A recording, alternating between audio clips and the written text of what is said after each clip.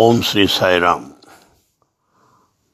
ముత్యాల సరాలు కార్యక్రమానికి స్వాగతము, సుస్వాగతము. అది జూలై మాసము 2002వ సంవత్సరం. ఆ సంవత్సరం గురు పూర్ణిమ సందర్భంలో స్వామికి అది బహుశా కుడివైపు అనుకుంటాను, ఆ మెడ దగ్గర ఎంతో లావుగా ఉన్నట్టుగా వాచినట్టుగా కనిపించింది మాకు. ఇది ఏమిటో తెలుసుకోవడానికి ఉత్సాహపడ్డాం. అయ్యో ఏమిటా ఇక్కడ లావుగా ఉంది ఏమిటా అని వాచినట్టుగా అనిపిస్తోంది ఏమిటా అని మాకు అనిపించింది. బాధపడ్డాం కూడా. బాగా ఎర్రగా కూడా ఉంది. అది ఎట్లా వచ్చింది, ఎప్పుడు వచ్చింది, దీన్ని ఎట్లా స్వామి సహిస్తున్నారు అనేది మాకు ఆశ్చర్యంగానే ఉంది. మెల్లిగా స్వామి దగ్గరికి వెళ్ళి అడిగాం, స్వామి ఏమిటిది, ఎందుకు వచ్చింది, దీని నుంచి మమ్మల్ని ఏం నేర్చుకోమంటారు, ఎంతో నొప్పిగా ఉంది అది మీకు, దీన్ని ఎట్లా భరిస్తున్నారు స్వామి అని అడిగాం. అప్పుడు బాబాగారు అంటున్నారు, ఏ డాక్టర్ని అడగండి అయ్యా చెప్తాడు, దీని నొప్పి చాలా విపరీతంగా ఉంటుంది, భరింపరానటువంటి నొప్పి. ఈ నొప్పి 21 రోజులు ఉంటుందిట. అదే కనుక ఉధృతమైనట్టయితే అది బ్రెయిన్ కూడా ఎఫెక్ట్ అవుతుందట అన్నారు స్వామి. అంటే అంత తీవ్రమైనటువంటి సమస్యతో స్వామి బాధపడుతున్నారన్నమాట. కానీ మరి మన మధ్య తిరుగుతూనే ఉన్నారు. అలా అంత నొప్పి ఉన్నప్పటికి కూడా ఎప్పటి మాదిరే ప్రసంగాలు చేస్తున్నారు, సంభాషణలు జరుపుతున్నారు. ఏమిటిదంతా ఏం అయోమయంగా ఉంది, అది సాధ్యమా అనుకున్నాము. అందుకని స్వామి నోరు కూడా పూర్తిగా తెరుచుకోవడానికి కష్టపడుతున్నట్టుగా కూడా అనిపించింది నాకు. మరి ఆయన భోజనం కూడా సరిగ్గా తీసుకోలేకపోతున్నారు, అంత నొప్పిగా ఉంది. ఆ బాధగా మాకు అనిపిస్తున్నది అనమాట. అందుకని స్వామిని అడిగాం, స్వామి ఎందుకు ఇంత బాధపడతారు, మిమ్మల్ని మీరు తగ్గించుకోలేరా, ఎందుకు స్వామి ఇక్కడ వాచినట్టుగా ఎర్రగా కనబడుతోంది, ప్లీజ్ స్వామి మా కోసమైనా సరే మీరు తగ్గించుకోవాలి, మీరు నివారించుకోవాలి అన్నాం. అప్పుడు స్వామి అన్న మాటలు బాగా గమనించండి. ఒక అవతారమూర్తి ఆ మాట అనగాడు. ఏమన్నారు తెలుసండి ఆయన, నాకు నేనుగా నాకు ఏమొచ్చినా సరే నేను తగ్గించుకోను, మీ సమస్యలు తగ్గిస్తాను, మీకు ఉండే బాధలు నేను పోగొడతాను, నాకు నేను ఎప్పుడు కూడా నేను నివారించుకోను, అది మీరు అర్థం చేసుకోండి. కానీ మీరు బాగా ప్రార్థించి మీరు మరీ గట్టిగా కోరుకుంటుంటే అప్పుడు నన్ను నేను తగ్గించుకుంటాను, అంతేగాని నా ఇచ్చ ప్రకారం తగ్గించుకునేది ఉండదు అన్నారు స్వామి. స్వామి అయితే మీకు బాధగా నొప్పిగా లేదా, కష్టంగా లేదా స్వామి అని అడిగాం. అప్పుడు స్వామి ఇచ్చిన సమాధానం వినండి. నేను శరీరం అనుకుంటే కదయ్యా ఈ నొప్పి నాకు ఉండడానికి, నేను శరీరం కాదు, ఇక్కడ వాచినట్టు ఒక గడ్డగా మీకు కనపడవచ్చు, ఇది ఎంతో తీవ్రమైనటువంటి నొప్పి కూడా దాని సహజంగానే ఉంటుంది. కానీ నాకు అదేం అనిపించదు, నేను ఎప్పుడు శరీరంతో ముడిపెట్టుకోను, నేను వేరు నా శరీరం వేరంతే, అలా ఎప్పుడు అనుకుంటాను, అలాగే మీరు కూడా అనుకోవాలి. అందువల్ల నాకు నొప్పి అని ఈషన్ మాత్రం కూడా నాకు అనిపించదు అన్నారు స్వామి. అయితే ఈ సందర్భంగా మీ దృష్టికి 2 విషయాలు తీసుకొద్దాం అనుకుంటున్నాను. భగవద్గీతలో స్పష్టంగా చెప్పబడింది, భగవంతుడికి ఎలాంటి బాధ ఉండదట, ఆయనకి ఎలాంటి గుణాలు ఉండవు, ఆయనకి ఏ నొప్పులు ఉండవు, ఆయన శరీరమే కాదు. మరి అలాంటప్పుడు ఆయనకి బాధలు ఎలా ఉంటాయి చెప్పండి. ఈ గుణాలు ఈ బాధలు ఉండేవి మనకే, అందువల్ల ఇవేవి వారికి ఉండవు అని భగవద్గీత చెప్పడం నా జ్ఞాపకం వస్తుంది. అసలు గుణాలలో స్వామి ఉన్నాడేమో కానీ గుణాలు స్వామిలో లేవు, వారి వల్లే ఈ గుణాలు ప్రకాశిస్తున్నాయి, కానీ గుణాలు మాత్రం స్వామిలో లేవు. అందుకే భగవద్గీత అంటోంది, సర్వేంద్రియ గుణాభాసం సర్వేంద్రియ వివర్జితం. గుణములు ప్రవర్తించాలంటే భగవంతుడు ఉండాలి, కానీ భగవంతుడు మాత్రం ఈ గుణములు లేవు. అంటే ఎలాంటిదన్నమాట, కరెంటు బల్బులో ప్రవేశిస్తుంది, కానీ బల్బు కరెంటులోకి ప్రవేశించదు. కరెంటు ఫ్యాన్లో ప్రవేశిస్తుంది, కానీ ఫ్యాన్ కరెంట్లోకి ప్రవేశించదు. ఇప్పుడు నేను విన్న మాటలు ఇవాళ స్వామిని చూస్తుంటే అవన్నీ జ్ఞాపకం వస్తున్నాయి. ప్రతిరోజు ఈ కార్యక్రమాన్ని ఎట్లా జరుగుతున్నారో, ఈ ఆడిటోరియం అంతా కూడా ఎలా కలయి తిరుగుతున్నారో, అక్కడ నుండి ప్రతినిధులతో ఎలా మాట్లాడుతున్నారో, ఆ సమావేశాలకు వచ్చిన వాళ్ళతో ఎలా సంభాషిస్తున్నారో, తాను మాత్రం ఆహారం పుచ్చుకోవట్లేదు. ఓ పక్కన మనకి ఈ గడ్డలాగా వాచినట్టు కనపడుతూనే ఉన్నది. మాకు మేము నమ్మలేకుండా ఉంది. బహుశా వారి దివ్యత్వానికి ఇది ఒక రహస్యమేమో అనిపిస్తుంది నాకు. అయితే ఇక్కడ మీకు ఒక విషయం చెప్పాలి. కొన్ని రోజుల తర్వాత అక్కడ ఆ వాపు కనపడలే, ఆ గడ్డం కనపడలే, అంత మామూలుగానే ఉన్నది. స్వామి మెడ దగ్గర అంత ఫస్ట్ క్లాస్ కదా, మామూలుగానే రీతిగానే ఉంది. అప్పుడు నేను కొద్దిగా ధైర్యం చేసుకొని అడిగాను, స్వామి ఇప్పుడు బాగున్నారా? ఇప్పుడు ఏం కనపడలేదు మాకు. చాలా సంతోషం స్వామి, మా అందరికీ ఆనందంగా ఉందన్నాను. అప్పుడు బాబాగారు ఏమన్నారు తెలుసా అండి, అనిల్ కుమార్ చూడు, ఇక్కడ ఏదో గడ్డలాగా వాచినట్టుగా అనిపించింది. అది ఎలా ఉందో తెలుసా? ఒక నారింజ పండు సైజులో ఉందయ్యా, చాలా పెద్దది. దానివల్ల నొప్పి కూడా కాస్త ఎప్పటికప్పుడు ఎక్కువ అవుతూనే ఉంటుంది. కానీ నేను దాన్ని ఎప్పుడు పట్టించుకోను. ఇవాళ చూసావా, ఏమీ లేదు, మొత్తం పోయింది, అంత మామూలుగానే ఉన్నది. దానికి గుర్తు కూడా లేదు. మీ అందరికీ తెలుసా, ఏదైనా దెబ్బ తగిలినా ఏదైనా సరే అక్కడ మచ్చ పడుతుంది. ఏదైనా కురుపు ఉండి అది పోయినా ఒక మచ్చ పడుతుంది. ఇప్పుడు ఏమీ లేదు, చూసావా, అంత మామూలుగా అయిపోయింది అని గట్టిగా నవ్వేశారు. ఏమిటో అంత మాయగా ఉంది. అలాంటి ఎలా మాయమైపోయిందో, ఎక్కడ దాని గుర్తు కూడా లేకుండా పోయింది.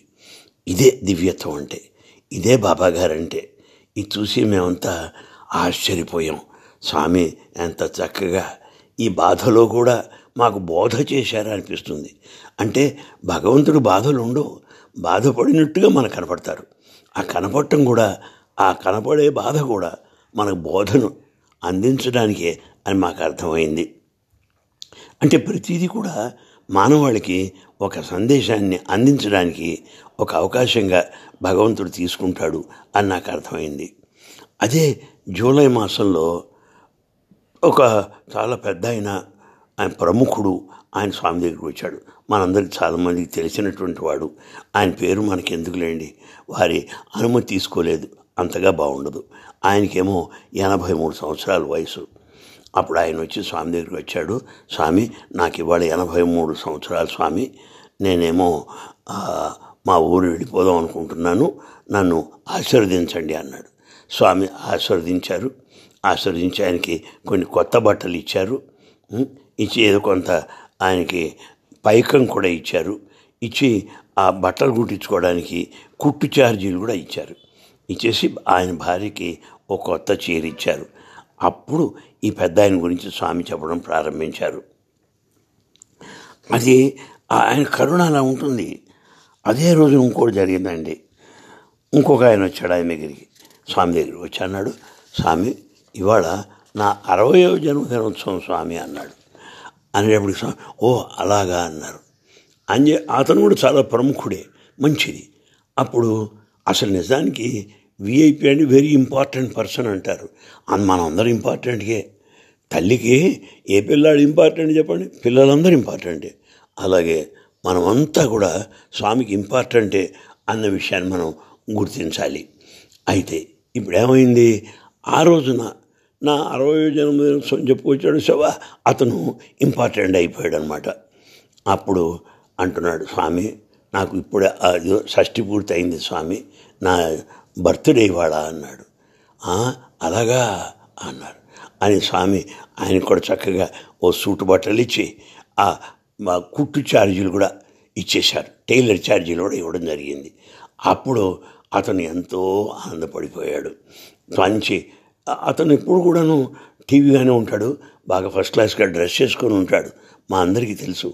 అప్పుడు స్వామి అంటున్నారు, తీసుకోవయ్యా అన్నారు ఆయన్ని. అది చాక్లెట్ రంగులో ఉంది ఆ సూటు. అది తీసుకున్నాడు.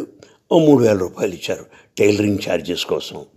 అదే బ్యూటిఫుల్ సూట్గా ఉంటుంది, అనుమానం ఏం లేదు. సరే, ఆ భగవంతుడు కరుణ చూసారా, సూట్ ఇవ్వటమే కాదు, ఆ టైలరింగ్ ఛార్జీలు కూడా ఇచ్చేశారు.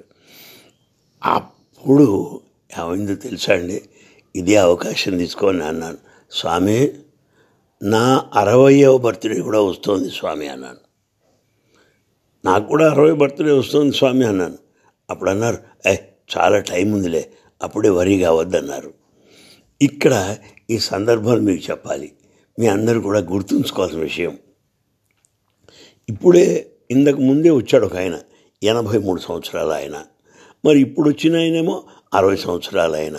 ఇద్దరు జన్మదినోత్సవాలు జరుపుకున్నారు. ఇద్దరికి స్వామి బట్టలు పెట్టారు. అప్పుడు స్వామి అన్నారు, మీ ఇద్దరిని చూశారు కదండి మీరు, స్వామి అన్నమాట, కానీ ఎవరికి నా వయసు తెలియదు రోయ్, మీకు తెలుసా సంగతి అన్నాడు స్వామి. అతను 83, ఇతను 60. నా వయసు ఎంత చెప్పండి, మీకు ఎవరికి తెలియదు నా వయసు అన్నాడు.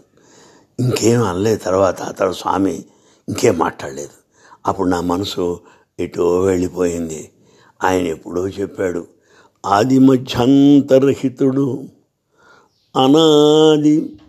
ఆది మధ్యాంతరహితుడు, అవ్యయుండు, ఆది మధ్యాంతరహితుడు. ఆయన మొదలు లేదు, తుది లేదు, మధ్య. ఆయనకి వయసే ఉంటుంది స్వామికి చెప్పండి. అనాదివాడు, ఎప్పటి నుంచో ఉన్నటువంటి వాడు ఆయనే, ఆయనకి వయసే ఉంటుంది చెప్పండి. ఈ పద్యం నాకు వెంటనే జ్ఞాపకం వచ్చింది. నాకు మొదలు లేదు, తుది లేదురా, నేను ఎంత చూసా నాన్ డ్యూయల్, అద్వైత భావంలో నేను ఉంటాను, ఊనికే నేను అని ఆ పద్యంలో చెప్పారు. కనుక భగవంతుడు పుట్టాడని గాను లేదా లేడని గాను అనేది ఉండదు. బాబాగారు అన్నారు, ఎవరికి నా వయసు తెలియదురా అన్నారు. అంటే అర్థం ఏంటనమాట, స్వామి అనంతుడు, ఎప్పటి నుంచో ఉన్నాడు. ఆ ఉండేవాడే దేవుడు, ఊడేవాడే మనిషి, ఆయన వయసే ఉంటుంది. అయితే నవంబర్ 23న ఆయన జన్మదినోత్సవం జరుపుకుంటున్నాం. అంటే అర్థం ఏమిటి, ఆయన యొక్క దేహము జన్మించినటువంటి తప్ప ఆయన దివ్యత్వం కాదు అన్న విషయం మనకు బాగా అర్థమవుతుంది. తర్వాత అండి, నాకు ఇంకొక వ్యాఖ్యానం కూడా జ్ఞాపకం వస్తున్నది. 77 ఏళ్ళు అంటున్నారు స్వామికి, అంటే వచ్చేస్తుంది అంటున్నారు. 77వ సంవత్సరం మంచిదే. అయితే ఆలోచించండి, పూర్వావతారంలో ఆయన షిరిడి ఉన్నాడు. ఇంకా పూర్వ యుగాలలో ఆయన రాముడుగాను కృష్ణుడుగాను జన్మించాడు. మరి ఒక్కొక్క అవతారంలో ఒక్కొక్క రకంగా జన్మించిన ఆయనకి వయసు మీరు ఎట్లా చెప్తారు చెప్పండి, దేన్ని బట్టి లెక్కేస్తారు? ఇప్పుడు కనబడే స్వామి లెక్కేస్తారా, పూర్వం షిరిడి లెక్కేస్తారా, కృష్ణావతారం లెక్కేస్తారా, రామావతారం ఏ లెక్క చెప్పండి? ఏ లెక్కకి అందనవాడు కనుకనే స్వామి అనాదివాడు, ఆది మధ్యాంతరహితుడు అనే భావాలన్నీ కూడా నా మనసులో మెదడు ప్రారంభించాయి. ఏదో మన ప్రార్థనలు ఆలకించి మానవోద్ధరణ కొరకు అవతరించాడు స్వామి. ఈ సత్యధర్మ శాంతి ప్రేమలు స్థాపించడానికి అవతరించాడు. అంతేగాని ఆయనకు వయసు ఏంటి చెప్పండి? పైగా ఆ సత్యమే ఆయన స్వరూపము. అందువల్ల ఆ సత్యానికి వయసే ఉంటుంది? ఉండదు. అందువల్ల స్వామి యొక్క వయసుని ఎవరు నిర్ణయించలేరు. అందుకనే స్వామి అన్నారు, నా వయసు మీకు ఎవరికి తెలియదురా అని. నిజమే, it's all correct. No one knows my actual date of birth. నా జన్మదినం ఎవరికీ తెలియదురా అన్నారు. ఎందుకంటే ఆయన పుడితే కదా. అందువల్ల ఆయనకి పుట్టుక లేదు, మరణము కూడా లేదు అని మనకు అర్థమైంది. అయితే ఇక్కడ ఇంకోటి జ్ఞాపకం వస్తుంది. అయితే స్వామి ఎవరండి? నిరాకార నిరంజన నిర్గుణ ఆ తత్వం ఉన్నదే ఒక భూలోకానికి వచ్చి తన బిడ్డలందరినీ పలకరించి వారి సరైన మార్గంలో పెట్టడానికి అవతరించి మళ్ళీ తాను నిర్గుణ నిరాకార స్థితికి వెళ్ళిపోతాడు అనే విషయం మనకు అర్థమైంది. అందువల్ల ఈ అవతార తత్వం అంతా కూడా చక్కగా బోధపరిచి దివ్యత్వాన్ని మనకు ఎరుకపరిచినట్టుగా నేను భావిస్తున్నాను. అయితే అండి, ఈ సందర్భంలో మరొక ఘటన కూడా మీకు చెప్పాలి. ఓ రోజు మధ్యాహ్నం పూట అందరం కూర్చొని స్వామి ఏమో ఉత్తరాలు చదువుతున్నారు. అప్పుడు ఏం జరిగిందంటే ఒక కవర్లోంచి ఒక కాగితాన్ని తీశారు. అది చాలా పొడుగాటి కాగితం. అందులో 2 లైన్లు ఉత్తరం రాశాడు ఒక కుర్రాడు. ఓహో, ఆ కవర్ ఓపెన్ చేసి స్వామి ఆ ఉత్తరాన్ని చదివారు. ఆ 2 లెటర్స్ 2 వాక్యాలు చదివారు అంతే. చదివి ఏం చేశారు, ఇక్కడ గమనించండి. ఆ కవరు అవతల పారేసి ఆ కాగితం తీసుకున్నారు. ఆ ఉత్తరం రాసిన కుర్రాడిని పిలిచారు. రై, ఈ కాగితం వాడు, ఈ కాగితాన్ని సద్వినియోగం చెయ్యి. చూసావా, 2 లైన్లు రాశావు, మిగతాదంతా తెల్ల కాగితం అయిపోయింది. ఎప్పుడు కూడా నువ్వు ఈ రకంగా వేస్ట్ చేయకూడదరా. ఇంత పెద్ద పేపర్ తీసుకున్నావు, 2 వాక్యాలు రాశావు, పేపర్ని వేస్ట్ చేసావు కదా. ఎప్పుడు చేయకూడదు. Don't waste food. అలాగే ఆహారాన్ని కూడా మనం వృధా చేయకూడదు. Don't waste time. కాలాన్ని కూడా మనం వృధా చేయకూడదు. Don't waste money. డబ్బు కూడా మనం వృధా చేయకూడదు. ఎందువల్ల waste of money is evil. ఈ వృధాగా ధనాన్ని ఖర్చు చేయడం ఉందే చాలా చెడ్డది అని చెప్పేశారు చక్కగా. అంటే ఒక కుర్రాడు రాసిన ఉత్తరం ఆధారంగా తీసుకొని అక్కడ మాకందరికి కూడా ఏవి వృధా చేసుకోకూడదు, నీటిని వృధా చేయకూడదు, ఆహారాన్ని వృధా చేయకూడదు, శక్తిని వృధా చేయకూడదు, కాలాన్ని వృధా చేయకూడదు అని చెప్పినట్టయింది. ఇదే మన సత్యసాయి సంస్థల్లో సీలింగ్ ఆన్ డిజైర్స్ అనే కార్యక్రమం స్వామి మనకు ప్రవేశపెట్టారు. అది నాకు ఈ క్షణంలో జ్ఞాపకం వస్తున్నది. అయితే అండి, స్వామి హాస్టల్కి వెళ్ళారు. బాయ్స్ హాస్టల్కి ఒక సందర్భంలో వెళ్ళి ఆ హాస్టల్ దగ్గర కారు దిగి బయటకు వచ్చారు. ఏమన్నారు తెలుసా, అందులో కుర్రాడు పిలిచి, రైటరారా, 3వ అంతస్తులో ఓ కుర్రాడు పంపు తిప్పాడు కానీ పంపు కట్టేయలేదురా, పోయి కట్టేసిరా, బాత్రూంలో పంపు అలాగే వదిలేసి రావచ్చా, తప్పుపోయిరా అన్నారు. మీరు ఎప్పుడైతే వాడుకోవడం అయిపోయిందో వెంటనే పంపు కట్టేయాలి, అలా వదిలేయకూడదు అని చెప్పారు. అంటే ఏమవుతుంది, నీటిని వృధా చేస్తున్నారు అన్నారు. ఇక్కడ 2 విషయాలు అర్థమవుతుంది. నీటిని వృధా చేయకూడదు అనేది అర్థమైంది. రెండోది, స్వామికి అంతా తెలుస్తున్నది అని కూడా అర్థమైంది. ఇక్కడ చూడండి, నాకు ఇప్పుడు జ్ఞాపకం వస్తుంది. నేను బెంగళూరు కాలేజీలో ప్రిన్సిపాల్గా ఉండగా స్వామి వచ్చారు. నేను వరండాలో వచ్చి నేను ఆయనతో మాట్లాడుతున్నాను, స్వామికి నమస్కారం చేసుకొని. అంతా బాగానే ఉంది కానీ అనిల్ కుమార్, నీ ఆఫీసులో పంపు కట్టేయలేదు, నువ్వు కట్టేసిరా అన్నారు. ఆశ్చర్యపోవడం నా వంతైంది. అది ఇంకా కొత్త రోజులు కదండి, చాలా ఆశ్చర్యపోయాను. ఎందుకండి మనని ఇంటర్వ్యూ పిలుస్తారా స్వామి? ఇంటర్వ్యూ పిలిచినప్పుడు తలుపు తెరుస్తారు. ఇప్పుడు ఆయనే అక్కడ తలుపు దగ్గర నుంచొని మనందరినీ ఇంటర్వ్యూ రూమ్లోకి వెళ్ళమంటారు. అందరూ వెళ్ళి కూర్చున్నాక స్వామి తలుపు వేసి ఏం చేస్తారు, స్వామి ఆ లైట్ స్విచ్ ఆన్ చేస్తారు. అప్పుడు లైట్ వెలుగుతుంది.